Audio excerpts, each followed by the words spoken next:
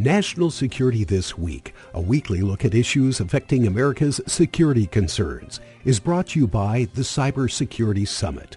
Check out their website at cybersecuritysummit.org for a list of their upcoming webinar series. And now, your host, John Olson. Good morning, everyone. It's Wednesday, and you joined us for this edition of National Security This Week. We get together every Wednesday at 9 a.m. to discuss national security, and we're fortunate enough to be joined by guests from our local area, from around Minnesota, and from across the nation to help us learn more about national security challenges and opportunities. Every so often, we take a different path here on National Security This Week. Sometimes we don't cover a single issue, but rather we have a wide-ranging discussion on what is happening around the world. We're going to do just that today. My guest and I will cover a number of crises around the globe and hopefully explain to you why we think these crises matter for American national security interests. Our guest this morning is Professor Tony Lott from the Department of Political Science at St. Olaf College. Professor Lott joined the department as an assistant professor of political science in 2005.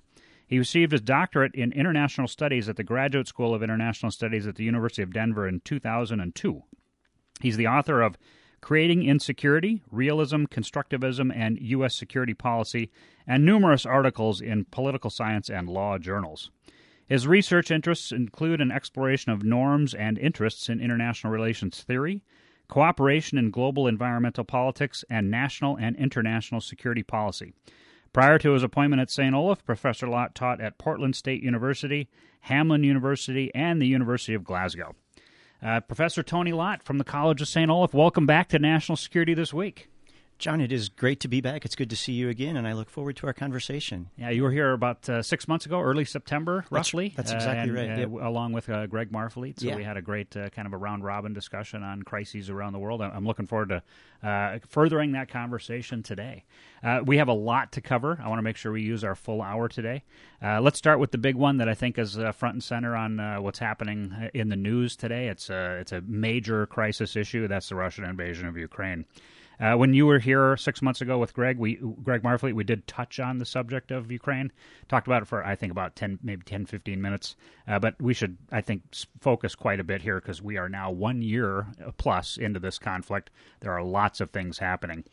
President Biden was just in Ukraine, demonstrating American resolve in support of Ukraine's fight for their own territorial integrity and defense against the Russian invasion. What are you seeing transpire in this conflict situation right now? I mean, what's really got your attention lately? Well, yeah, it is the most important issue that we will cover this morning for sure, and it is still the greatest challenge to the post-World War II global order that we've seen since the end of that terrible global conflict. Yeah. I think what I am seeing right now is a real pivotal moment, and I think it's good to acknowledge that we are here at the 1 year anniversary, and we're recognizing that that the Ukrainians are still holding the line, literally, in certain areas, but it's getting tough. And if you look at kind of what's on the horizon, there's going to be a real need to get new military equipment into Ukraine so that the Ukrainians can defend what they have been able to achieve thus far, while also recognizing that Russia is probably on the verge of making some real changes in terms of how they're going to conduct the war. And there are potential allies waiting in the wings to supply them with more weapons than we've seen thus far. So, yeah. Is it becoming a proxy fight? I mean, is that what you see even, China has been warned not by the United States not to provide weapons to Russia. I think Xi Jinping in Beijing will make that decision on his own, whether or not that's in his interest. But are we potentially seeing that this conflict in Ukraine is a proxy fight between the West and China, with Ukraine and Russia being the two proxies? Isn't that interesting to think about it that way, given all of the proxy wars that we saw occur during the Cold War, right, and the kind of the tradition of that in great power politics throughout the 20th century. I'm unsure. I'm unclear as to what role China wants to play in this. Yeah. I think that they're attempting to walk an interesting line here. They know in the future where their kind of economic home is going to be, and that's still in this globalizing world and the supply chains and having access to those sorts of things, while at the same time they're pushing back and finding their own regional and global interests threatened by U.S. issues as well. So it's hard for me to tell if it's a proxy war between the two. What is interesting to me is the rhetoric in the past month, even. Right. So you mentioned Biden's trip to Ukraine, Poland, and the language that is coming out of the West right now, defending freedom. I read I wasn't able to listen to it, but I read the Polish speech that he gave, and I was surprised by the number of references to freedom. Mm-hmm. Right? Freedom just kept kind of flowing through that speech. Yeah. And alternatively, if you look at Putin's speech, which was given almost at the same time, right. The references to neo-Nazis and the front, right, and this kind of connection back to a nostalgic Soviet victory in World War II, it's almost like we're playing out some sort of weird trans-historical proxy war between the East and West at the end of World War II. So it's an odd situation. Yeah. It's two incredibly different worldviews clashing on the front lines in Ukraine right now. It really is. Yeah. Yep. So we hear in the news a little bit about the spring offensives. Yep. That are getting started. Have you been paying attention to that much? I have, and I think there's a sense that is going to happen, and it's going to happen soon. I would guess that the Ukrainians are probably waiting a little bit longer. April, May, but the Russians, and of course we have to separate Russia in terms of the Russian military, right. and then the Wagner Group, right, which is something that we should probably discuss in more detail later. But it's hard to know if those two entities in Russia are on the same page with respect to when they want to start the spring offensive and what they're actually planning on achieving with a spring offensive. So let's start maybe on the Russian side of this thing. Yeah. So you highlighted the fact that we're not really sure who's all on which playing from which sheet of music right now on the Russian side. That's right. Putin replaced his military commander with one of his most trusted senior deputies to take charge of the fight. He also has, the guy that they refer to as the chef, Prigozhin, who's the head of the Wagner Group, a private military contractor, essentially in this case, a true mercenary outfit. That's how I would frame those guys. In fact, I think the United States is declaring them a transnational organized criminal enterprise. That's exactly at this point. Right. Yep. So it's everybody used to have to go directly through Putin to solve their differences.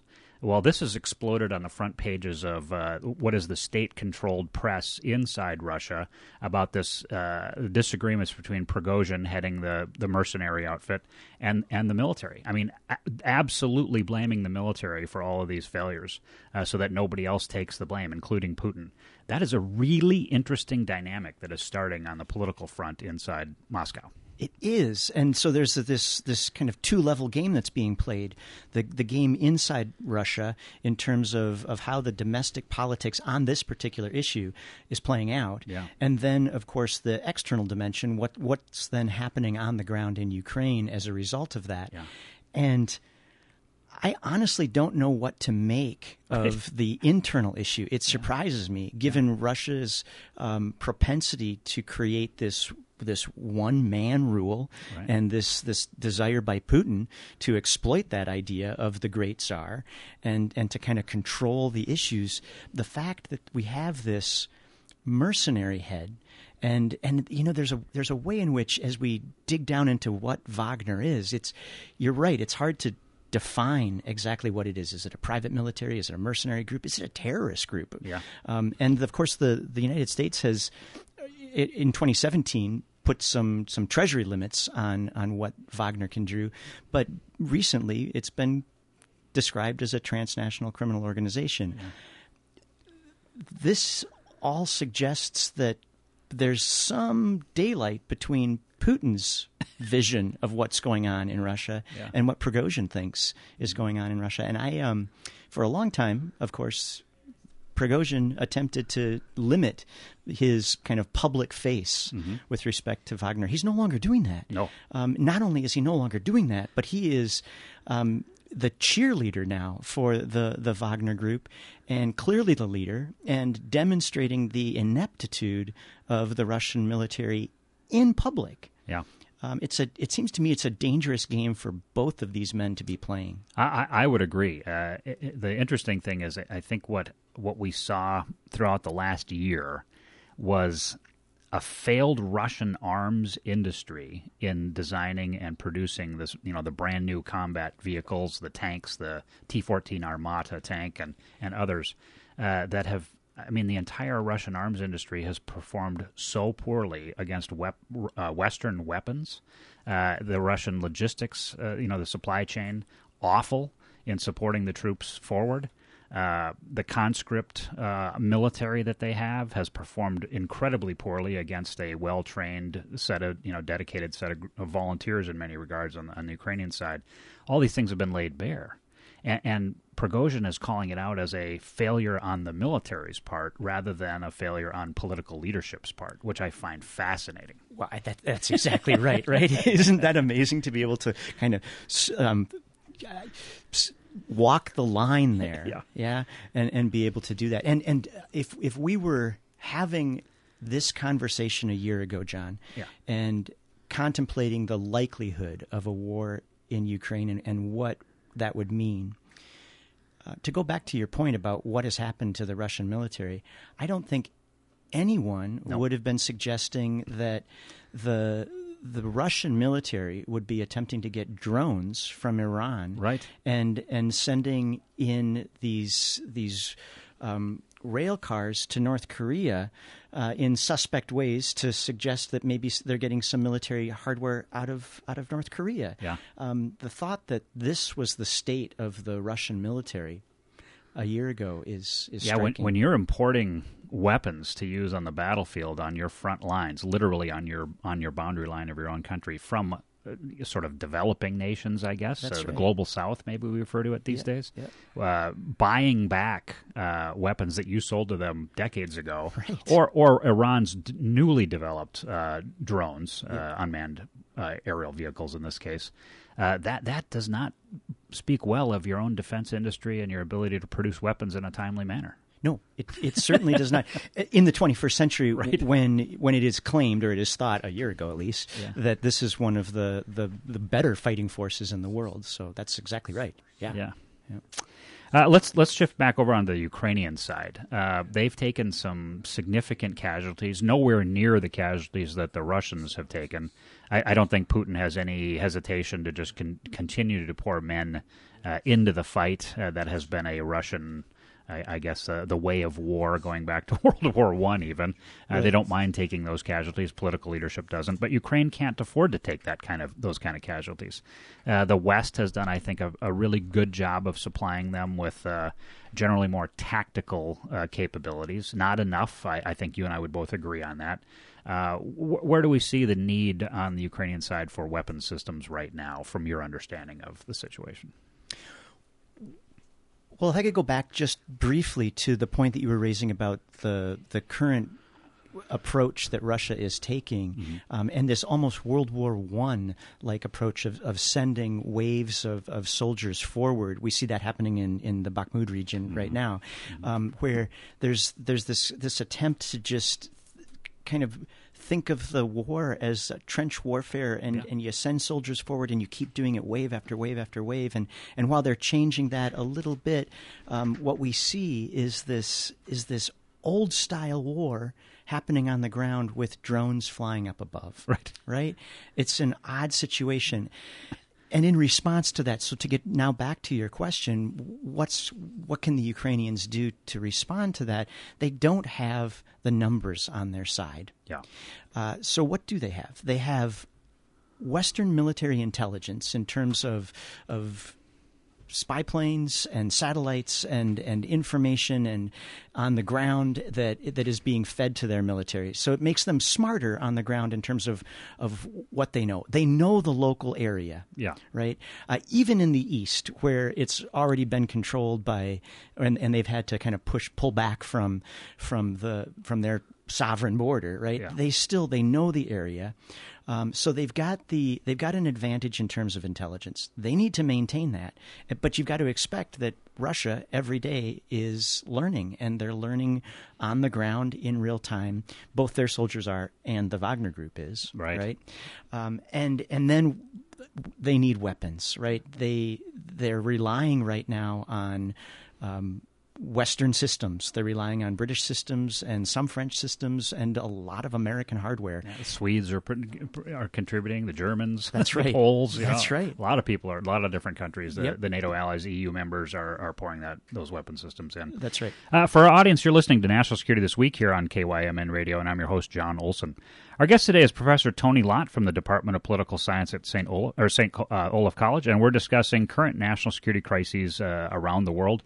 We're sponsored by the Cybersecurity Summit. You can learn more at www.cybersecuritysummit.org. Around the same time that Biden visited Ukraine and then Poland, the Russians tested an ICBM. Yeah. And it failed. That's right. I mean, it flat out failed. And then Putin pulled Russia out of the New START treaty.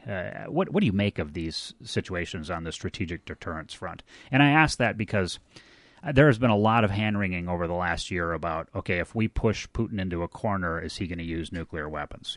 That's always the card that the Russians can play. They have the largest nuclear arsenal in the world. It's really the only thing that makes them a power that we have to be concerned about is because they have so many nuclear weapons. Because clearly their military is not performing well. Right. What do you make of this strategic deterrence situation? Well, many things. First, we're back to old Cold War signaling. We are. Right? And so I think in both of those cases, pulling out of New START and testing an ICBM, it's unclear to me whether they knew that Biden was heading to Ukraine before they had announced that they were going to do that to the United States. Yeah. But either way, it was going to happen right at roughly the 1-year anniversary of the beginning of the war. This is clearly a signal. There had already been a discussion in the West about which weapon systems were going to be headed to Ukraine. This was the decision to, or at least the acknowledgement of the test was going to come after Leopard 2 and all of that, the tanks. Mm-hmm. And so this is clear signaling on Putin's part to say, hey, remember, we've got this big arsenal of intercontinental ballistic missiles with nuclear warheads on them, right? Yeah. Okay, so that is one thing that we see, and pulling out of New START, I think, is just another example of that Cold War signaling that we saw throughout the 20th century. So that is one issue that I hope the West recognizes and doesn't overreact to. Mm-hmm. I think on another level, what I see happening here is that the West is still trying to figure out exactly which weapon systems can be sent into Ukraine without creating a war that heads into Russia. Yeah. Right? The West was very strategic early on and throughout the first 6, 8, 9 months of the war to make sure that the weapon systems that they were sending were also a signal to Russia that they were going to assist the Ukrainians in defense of its territory, but they were also going to hold the line and not allow weapons to go into Ukraine that the Ukrainians could use to attack Russia deep into the heart of Russia. Right? And that's for that reason we see tanks going in, but not fighter jets right now. Right? For now. And no ATACMS yet. That's right. Yeah. Exactly. Yep. But this is all happening while the Ukrainians are beginning to test their own drones in Russia. Right. And so this is Moscow. That's right. Yeah, exactly. They actually flew one into Moscow. That's exactly right. Yep. Talk about a 1-year anniversary signal right back. Yes. Yep. So it's a dangerous and precarious game. I think we need to recognize that in the West that there's still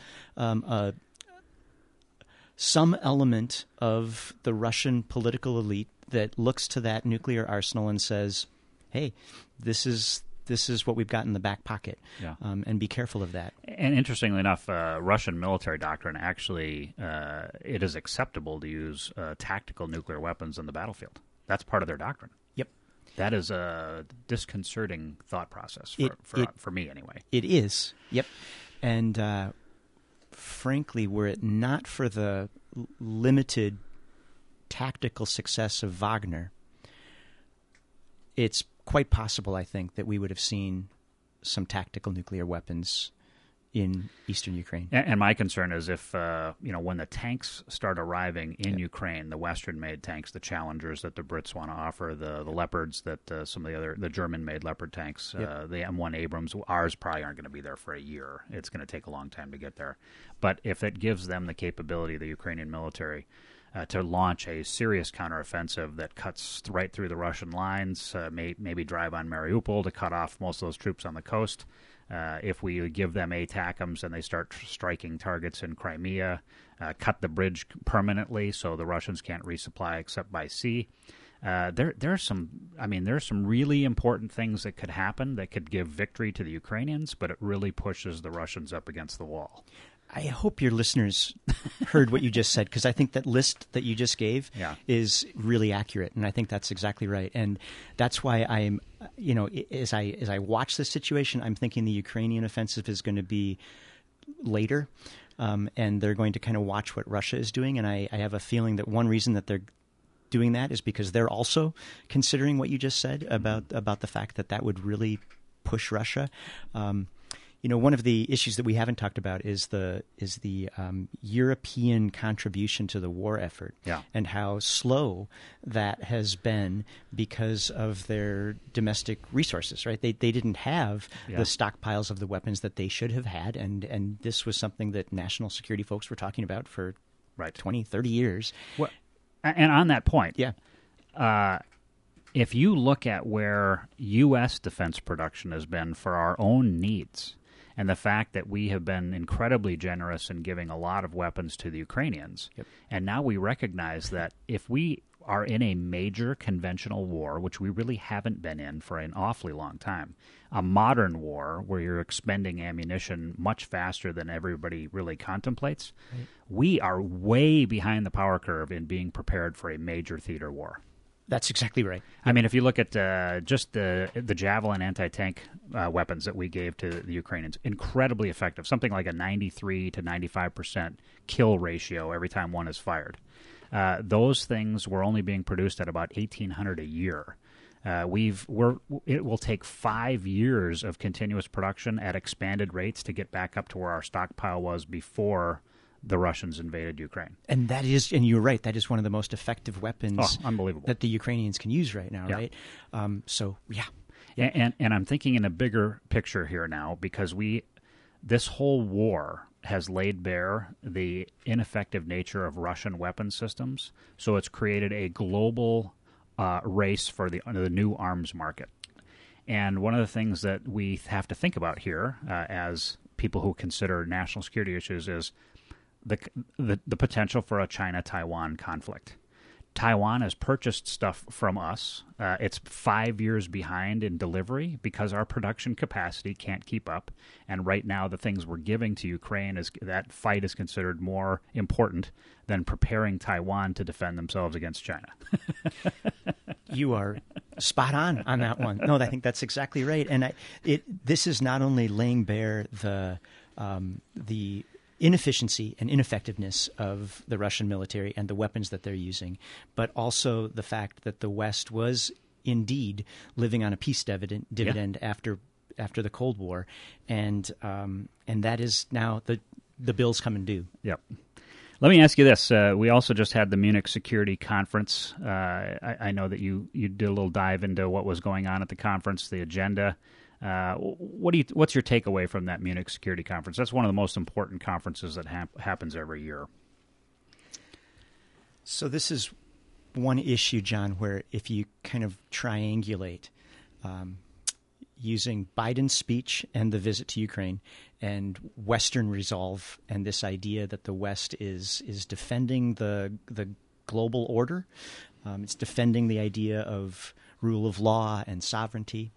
And you take a look at Putin's speech and the rhetoric of defending our traditions and defending against neo-Nazism and that sort of thing. And then you add the third leg of this, which is all happening roughly at the same time, which is interesting, right? And that's the Munich Security Conference. I was struck by a number of things. First, I was struck by the breadth of the issues that emerged in Munich. If you have a chance, and if your listeners do, to just go through the agenda of the security conference, it is remarkable to note how little, relatively speaking, the issue of Ukraine actually mattered to the Munich Security Conference. And what we saw was a discussion of women's rights and global climate change and the problems with global trade right now and other environmental issues, concerns about the political stability of certain places in sub-Saharan Africa. And this was there were roundtables and keynote addresses that didn't even discuss Ukraine. So I take a couple of things away from that. One is the breadth of the bandwidth of the West and the way in which while Russia is fixated, Putin is fixated perhaps on what's going on in Ukraine and defending Russian identity and Russian interests and things like that, the West, Ukraine matters, but the West is thinking much more broadly about security and ought to be, right? Because there are existential threats around the world that involve a much broader definition of security than the traditional war that we're talking about in Ukraine. Yeah. So I was struck by that. I really was. The other thing that I was struck by with respect to Munich is this sense of urgency that certain states, mostly in the global south, are raising with respect to the environmental, the global climate change issues and the environment and the effects that then has, the kind of knock-on effects with respect to migration and the stability of their crops and things like that. So those two issues, the broad kind of bandwidth that the West has to discuss security and then the way in which the global south is frankly not concerned about Ukraine in the way that we see it in the BBC and the New York Times and front and center there. Yeah, and I should highlight for our listeners that when we talk about the term the global south, and we've had that discussions on this show about that in the past, that's kind of a new term that we're using in the political science and international relations world to talk about what we used to say was the third world or the developing world. It's called the global south. That's right. And I think it's important, what you brought up, these differences in perspective from the Munich Security Conference. The Global South has real concerns right now about the impacts of climate change and just the ability to feed people in their countries, climate migration because of the changing weather patterns and whatnot. These are serious national security issues for the United States to be thinking about right now. They really are. And NATO, yeah. Right? I mean, that's the other thing, that NATO has to also be concerned about these issues as well. So, yeah. So, Tony, we have to take just a short break, about 45 seconds for a quick commercial. We'll be right back. National Security This Week is sponsored by the Cybersecurity Summit. The Cybersecurity Summit brings together cyber experts from industry, academia, and all levels of government to explore challenges, solutions, and opportunities in the cyber arena. The 3-day summit includes speakers, workshops, discussions about advancing a cyber career, and keynote addresses by top leaders from across the cyber community. Learn more at cybersecuritysummit.org. So we're back on National Security This Week. Our guest is Professor Tony Lott from the College of St. Olaf, and we're talking about a bunch of crisis points around the world. Tony, I have one last issue that I want to bring up with you with regard to Russia before we transition over to other topics. Dutch intelligence services warned that the Dutch part of the North Sea is vulnerable to Russian espionage and sabotage activities. In other words, Royal Dutch Shell oil. Norway has huge interests in the North Sea and elsewhere with their oil reserves. Do you think that's a possibility that Russia could actually try to sabotage the oil supply for Western Europe? Well, It's a difficult question, I know. Yes, I do. Here's why. I mean, I don't mean to just offer conjecture here, but it has to be in some ways. But we talked earlier in the first part of this conversation about the weapon systems that Russia has right now, and the assets, the kind of the material assets that Russia has to manage its foreign and security policy concerns. They're not good.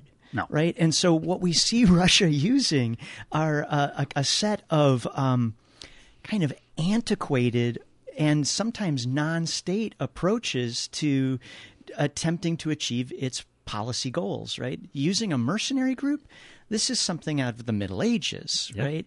And so a state like Russia having to rely on a mercenary group for its military objectives on the ground, that's a real issue. And the fact that they're having to get drones from Iran, that's a real issue. So I would not – we know that Russia has been involved in the domestic politics of European states for some time. Yeah. And they have attempted to use all sorts of social media outlets to undermine democratic stability. It would not surprise me at all if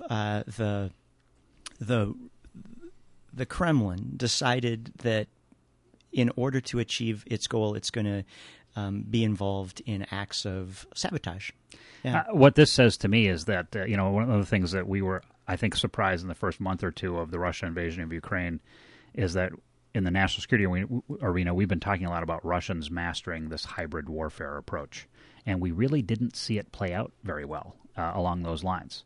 But as the war has gone on now and we start to think about broader ways of approaching it and Russian doctrine in the hybrid warfare idea, moving this into economic warfare, which is what sabotage would basically do to the oil supplies, that is potentially a part of Russian doctrine.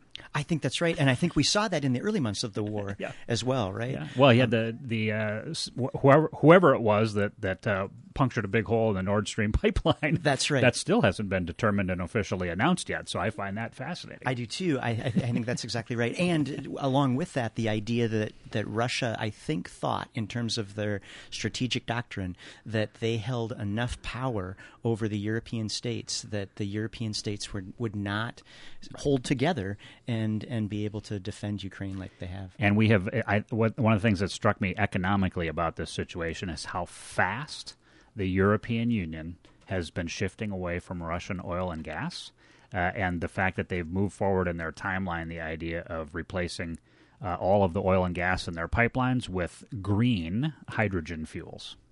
That, to me, is one of the most interesting aspects of European policy. Yeah. And it reminds me, and I don't want to get too academic and nerdy here, but it reminds me of a conversation that was happening in the 1970s during the United States' oil shocks and what the United States was going to do in response to OPEC. Mm-hmm. And there was this idea in the foreign policy circles, this came out of Robert Cohen and Joseph Nye's work, distinguishing between sensitivity interdependence and vulnerability interdependence. States that were sensitive to the world that they had created, all the global trade routes and OPEC and all of that, and then those states that were going to be vulnerable to that. And the United States did something similar in the 1970s, right?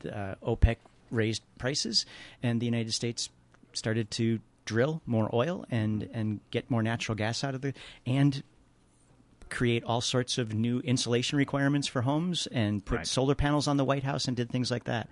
And in Europe, we saw what I think Russia thought was a really vulnerable continent that was dependent upon Russian oil and gas, and they were sensitive to it, but boy, could they switch that quickly and create a green future, which is remarkable. Yeah. It bodes well for the future on these issues of climate change, right? It does. That's right. Yep.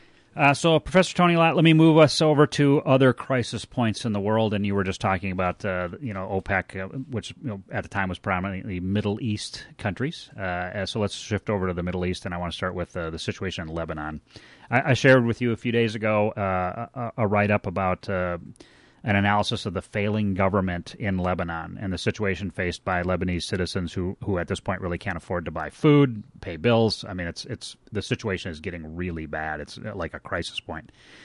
So then we take a look at sort of the politics and the situation in Lebanon, and there's this group called Hezbollah. Yeah. Everybody knows who Hezbollah is. I mean, they're an Iranian-backed declared terrorist organization by the U.S. Department of State, heavily sponsored by Iran, assisted by Bashar al-Assad in Syria.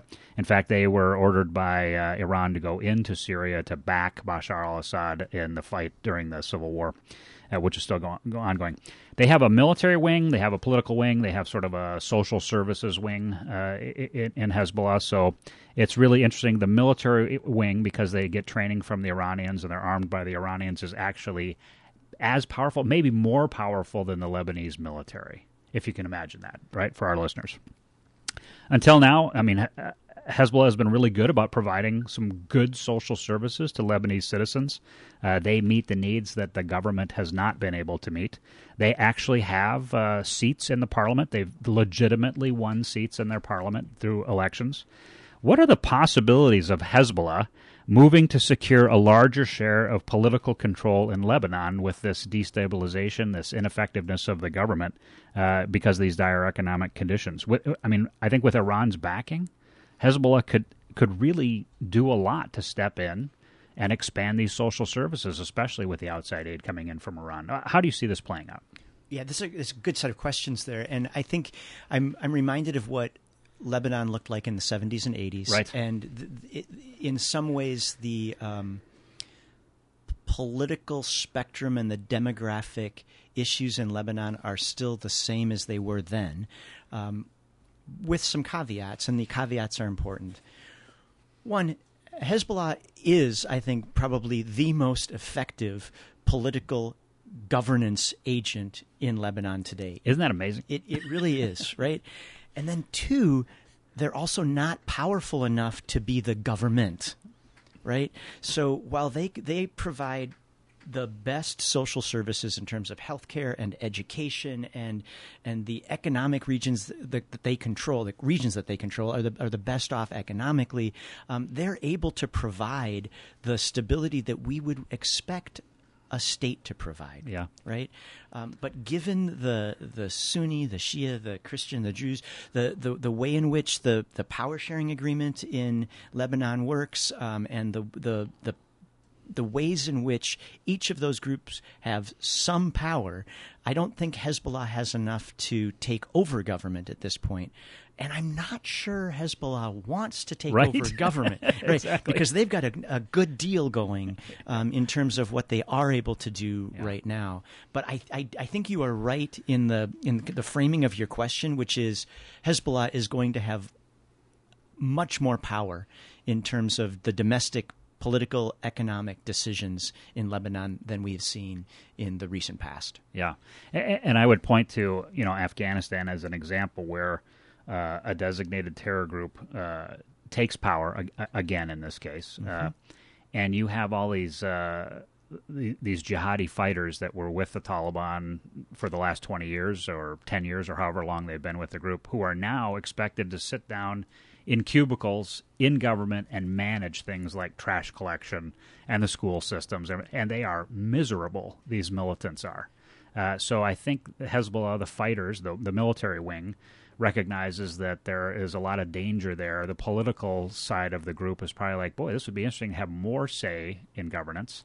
I think the social services part of Hezbollah would love the opportunity to serve more citizens. But overall, I'm betting you are exactly right that they don't want political power because then you have to govern. That's right. You really have to govern. Yep. You have to deliver to the people. That's right. So it's going to be interesting to see how that one plays out. The Syrian civil war, I mentioned that before, it continues on, sadly. The Islamic State is not dead. They've been knocked back significantly. Inside Syria, you have Kurdish forces, Kurdish population. We refer to that as the Syrian Defense Forces. Currently, they guard a pretty sizable sort of an internment camp, is what I would call it, filled with the wives, the widows, and the children, in some cases orphans, of former Islamic State fighters who died battling the U.S., the Syrian Defense Forces, and others when we essentially defeated what was the Islamic State. One of those camps holds about 60,000 people. That's 3 times the population of Northfield in one camp. And the Kurds are trying their best to guard those folks. The children in those camps have been continuously radicalized by their mothers as they've grown up, because the women, the wives, were true believers in the Islamic State Caliphate. I mean, they were actually yelling and screaming at their husbands to fight harder during those conflicts. So the mothers and children, they are suffering significant deprivation because the international community has basically abandoned that situation. They're not really assisting the Kurds in any meaningful way in providing the kinds of basic services in those camps. Interestingly enough, as the Kurds guard those camps, they're also coming under the attack of the Turks, who view all Kurds as terrorists. And this runs the risk of releasing tens of thousands of new Islamic State fighters back into the environment. What's your take on this situation? I mean, it is just a catastrophe waiting to happen. Is there going to be a new outbreak of Islamic State violence as these kids reach maturity? I mean, 14, 15, 16 years old enough to pick up a weapon, especially if they're broken out of those camps by Islamic State fighters that are still in the region. What's your prediction? Well, in order for me to answer this one, I actually need to add a few more variables that make it even more catastrophic and even more tragic. Please. Right, and one of those is the quakes that have occurred in the region, which have complicated further the UN effort and the global effort to assist in Syria where it can, which was already limited as a result of the war. And the fact that also challenges Turkey and creates some insecurities there as well.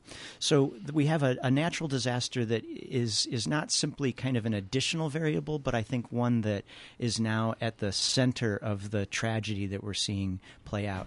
And then the other issue that you mentioned in passing is Iran and the role that Iran is going to play in supporting the Syrian regime, and the way in which it is going to perhaps ask Hezbollah to continue to support that regime as well, as a result of the fact that Russia has not been able to concentrate on Syria because, of course, the issues in Ukraine.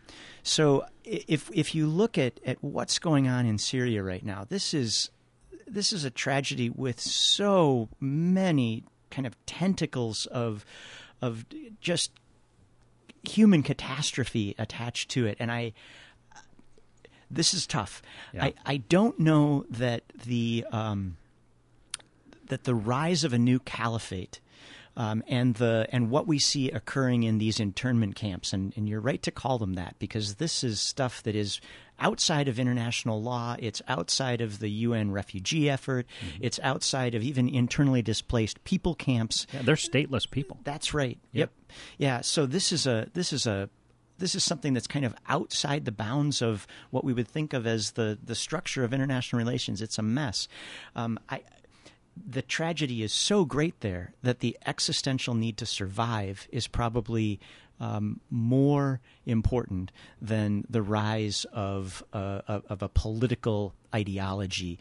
You know, one thing that we've seen in the last 20 years or so of terrorism studies is that terrorists are coming out of not the poor, but those who have something and know something and are connected to the internet and the World Wide Web and everything else. And so they're able to actually spend time thinking about how to radicalize their life. And the Islamic State is a great example of that. A lot of Western fighters, people coming in who had skills. That's right. And one of the things they did really, really well was to use social media to recruit more people to come and join the cause. Yep. Yeah. And my understanding of those camps is that they're basic and it's hard to even deliver the basic needs. That's right. Yeah. Yeah. It's a terrible situation. Yep. For our audience, you're listening to National Security This Week on KYMN Radio, and I'm your host, John Olson. Our guest today is Professor Tony Lott from the Department of Political Science at the College of St. Olaf, and we're discussing current national security crisis points around the world. We're sponsored by the Cybersecurity Summit. You can learn more at www.cybersecuritysummit.org. Continuing on with the Middle East, if we could, Tony, there's been massive protests in both Israel and Iran for very different reasons. Right. Protests in Israel have been about the current efforts by a coalition government led by Benjamin Netanyahu, which is perhaps the most conservative government that has ever led Israel, to reform the Israeli court system, which is really interesting in this particular situation. And then protests in Iran started after a young Kurdish woman died in prison from injuries suffered at the hands of the Iranian morality police after she was arrested for failing to correctly wear the hijab. What do you make of these two situations? In some ways, I'm not sure how different they are at a more abstract level, John. And I what I see is we have two examples here of how state actors are attempting to chip away at rule of law and create arbitrary decisions that that then, of course, once they play out in public, there's a backlash and people rise up. And in that sense, you see with, I think, what is not perhaps, but is the most conservative government that we've seen in Israel, that this attempt to kind of chip away at the judicial system and the independence of the judiciary, which has been a foundational element of the Israeli state, often pushing back against a foundational element of all liberal democracies, frankly. That's right, exactly. Yep. But pushing back against settlements in some ways, and pushing back against the IDF, the Israeli Defense Forces, in a number of different instances. They're attempting to chip back at that, and that's a big deal to the secular Israeli population. And the same thing in some ways was happening in Iran, although it was connected to this much longer attempt to destroy rule of law, right? Yeah. But there's this attempt to minimize the rights of women and minorities in Iran, and we see that happening and playing out in a number of democracies and non-democracies around the world right now. This attempt to kind of chip away at rule of law. Yeah. It's really concerning. What I find interesting about the Iran situation is that in the middle of all of the internal protest over the hijab and everything else, you have the economy there is in tatters. I mean, it's in really bad shape, and it's mostly mismanagement from above rather than the fact that all of the sanctions are on Iran, frankly. But one of the things that has come out of this is almost a counter-revolutionary call by a lot of the protest movement to end the religious leadership of Iran and move back maybe to a more secular kind of Iranian political leadership. And that is a non-starter for everybody who is connected to the revolution and still believes in the revolution of 78, 79 timeframe. I think that's exactly right. And again, I don't mean to constantly go back to the war in Ukraine, but Russia's attempt to create some sort of broader and much more friendly relationship with Iran plays into this as well, right? So it's not simply that the Iranians have found an opportunity to sell these unmanned drones to Russia for their war effort in Ukraine. But now there are thoughts that perhaps Russia is going to be able to trade more with Iran and that this will be kind of an outlet for Iran to get out of the economic troubles that they're in, because you're right, their economy is in tatters.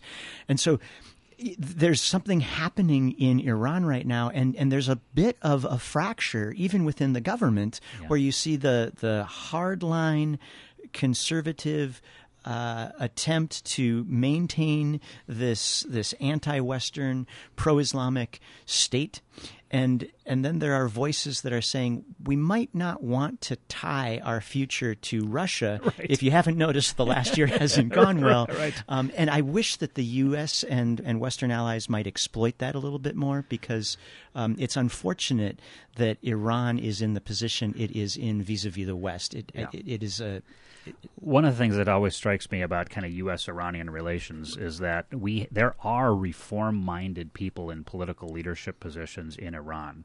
And when in the past, they have been in the presidency, which is not actually in charge of Iran because the Ayatollah is in charge, right? But we have an opportunity to make inroads with Iran during those time frames, and the United States always seems to get shut down by our own very conservative side that just hates Iran and wants Iran to suffer and suffer and suffer. I think that goes back to the Iranian Revolution and taking American hostages from the embassy, which I totally understand, but we live in a time where real world politics matters, geopolitics matters, and if we can crack open that part of Iranian political leadership and move them in the direction of reforms that make them less of a pariah state, better world player, ratchet back on their the nefarious activities they have going on across the region. That would be good. That'd be in America's national security interest, I think. Yes, I completely agree, and I think you're exactly right. And I look back to Iran 79 and Vietnam. Yeah. Right. We have diplomatic relations with Vietnam. Yeah. We have economic ties with Vietnam. We may be going back into Cam Ranh Bay in Vietnam as a naval base. That's exactly right. And here we are, and we were at war in Vietnam, right? And what happened in Iran was the takeover of an embassy, and I agree. Breach of international law, breach of the diplomatic accords, all of that. But at some point, the U.S. domestic political situation has to come to grips with the fact that Iran could be a strategic ally. And in place of Iran, we have other states in the Middle East that are actually much more troublesome to have as allies. And have shown that all That's the way right. back to 9/11, right? That's exactly right. Yeah. And peeling Iran away from a relationship with Russia would also be in our long-term national security Wouldn't interest. it? Yeah. That's right. Yeah. Yep. And that's a low-hanging fruit in terms of U.S. strategic and Western strategic interests, and it's not being picked. Right. Yeah. And to further complicate this, just a couple weeks ago now, Iran it was announced that they've reached 84% enrichment on some of their stockpiles of uranium. Well, 90% is what you need for a nuclear weapon. And this has been the big fear that Benjamin Netanyahu has talked about for a long time now. I think he and President Biden are absolutely in lockstep that Iran cannot be allowed to get a nuclear weapon. We just came off a 10-day long, detailed military drill exercise called Intrepid Maven between the United States Marines and the Israeli military. And that was, I think, done principally to signal to Iran that the U.S. and Israel are absolutely in lockstep and prepared to carry out a military operation if necessary, if Iran moves in to break out and create a nuclear weapon. So while all this other stuff is going on, there's still this issue of strategic deterrence where we are very much aligned with our Israeli allies, and I think Iran hopefully recognizes that they don't want to push that further. That's right. And not to belabor the point that I've mentioned a couple of times, but the Cold War signaling again, yeah, right? That's right. And we see that with the the Iranian announcement that they've achieved 84%, right? Yeah. That's just hey, remember us, right? That's another signal here. And then you're right. The joint military exercises signal right back. Yeah. I honestly can't imagine that the Iranians want to go to war with Israel. It would be bad, and it would not be in their interests. We similarly do not want Israel to start the fight with Iran.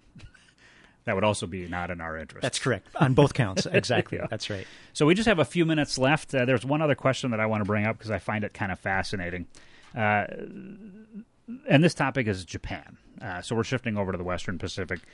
Japan has sort of started to rethink their security portfolio vis-a-vis a rising and aggressive China. I think I sent you an article written by a Japanese self-defense force officer talking about the idea of, openly discussing the idea of deploying Japanese forces for island defense against Chinese aggression in partnership with the United States and allies. And the Japanese have been training with the U.S. Marines, the U.S. Navy, the Air Force, etc., in that region pretty aggressively of late, and even training with the South Koreans. Which is even more surprising. Right, considering all the hatreds that still are there from World War II. Exactly. That's right. It's amazing. Yep. So I guess the question I want to bring up here is, where do you see this going? This is a tectonic shift in Japan. with regard to their willingness to deploy military forces outside their nation. They've changed their constitution. That was something Shinzo Abe was in favor of when he was their prime minister. And it's not just peacekeeping; it's preparing for actual combat. What do you make of this? Well, the old realist in me says about time, because, and I say that kind of flippantly, but one would expect that states looking outward and seeing threats, and the way in which China has step by step moved and created islands and become more belligerent towards Taiwan. If you look at the way in which Japan, sitting where it does, has had to imagine Chinese foreign and security threats, North Korean threats, right? And at the same time, deal with U.S. domestic politics and these concerns that are raised every once in a while by various groups that the United States is spending way too much in Japan, and we ought to either pull back, pull out, or make them pay more, right? And so if you look at that and you're thinking like a state, well, it's about time that Japan have these conversations. Given Japanese history and given what happened in World War II, and given the issues in East Asia right now, it is still concerning, right? So the non-realist in me is thinking, and I'm not sure this is a good idea, but the realist in me is saying, of course Japan is going to do this, and I'm not surprised also that South Korea and Japan are engaged in a rapprochement with respect to their security futures, right? It was, I think, bound to happen at a certain point, and these things take a long time, but they do happen. Yeah, and I would say that if you look at the Japanese self-defense forces, they've had a resurgence in advanced technology development from a military capability standpoint, and on this issue of kind of the holdover concerns about World War II, I'm going to circle back very quickly before we close out today to Germany. Yep. Germany really, really wrestled with the idea of giving their Leopard 2 main battle tanks to Ukraine, because of what happened in World War II. They are very, very aware of that on a domestic political front inside Germany about what does that look like. What are the historical repercussions of this? And does it play into the hands of Vladimir Putin in saying the neo-Nazis are attacking Russia? So, we are a long time past the end of World War II, and yet those events of that global war are still heavily impacting the thought processes of so many people around the world. I think that's exactly right, John. And it's playing out with a U.S. president who is a Cold War president, right? I mean, this individual grew up in that time. Yeah. And yep, I think that's exactly right. Yeah. And the Germans are domestically and internationally quite concerned about. Yeah. Amazingly enough, the biggest, most powerful military in Europe now, I think, is Poland. That's exactly right. Their military is twice as big as Germany. That's right. So, unfortunately, we are almost at the end of our hour. We have literally 2 minutes left. I want to give you the final word on the show because I want to set you up for maybe 6 months from now coming back and having another one of these free-form discussions. What other crisis areas around the world are you looking at right now? Maybe the top 3 other areas that have your attention. Well, it's interesting that we didn't discuss at all India today. Yeah. And that's not because it's not important. It's because there are so many other issues going on in the world, right? Yeah. But I think that if we look at Indian foreign policy right now, talk about a time to be concerned about the direction of India and where they're going. There are concerns, I think, with respect to their considerations and cooperation with Russia. Yep. And that is problematic. But I also think that there's some hesitancy with respect to how close they want to get to Russia. Yeah. And so that's, to me, an issue that 6 months from now I have a feeling we'll be talking about. And Sub-Saharan Africa is an area that is too vast to talk about in terms of a region, but there were elections in Nigeria just now, and this is a really important state in Western Africa. And biggest economy, I think, on the continent. On the continent, that's right. Yep. And one of the biggest exporters of petroleum as well, right? Yeah. So that state and the internal politics that are going to emerge out of that election, which is contested, is going to be an issue I think we'll still be talking about in 6 months, actually. I think that And sub-Saharan Africa, frankly, is rife with influence by the Wagner Group. That's right. Sent from Moscow to back these sort of authoritarian governments that have arisen in Africa. Right, and your listeners can look at various states, Central African Republic included, where the government is there as a result of the backing that they have in some ways from Wagner. So, yeah. Well, we'll have to leave it there. Professor Tony Lott, thank you so much for joining us today. This has been a fun discussion. Even if it's about crises that are horrific, having the opportunity to have this give and take discussion with you, it's always a great time. John, it's always nice to have a conversation with you. I appreciate it. Thank you. So thank you, Tony Lott, from the Department of Political Science at the College of St. Olaf here in Northfield, Minnesota. That closes this week's edition of National Security This Week. I'm your host, John Olson. Thank you for joining us today here on KYMN Radio. I look forward to sharing time with you again next Wednesday morning at 9 a.m. Thank you for listening to National Security This Week. Have a great finish to your week, everybody. Take care.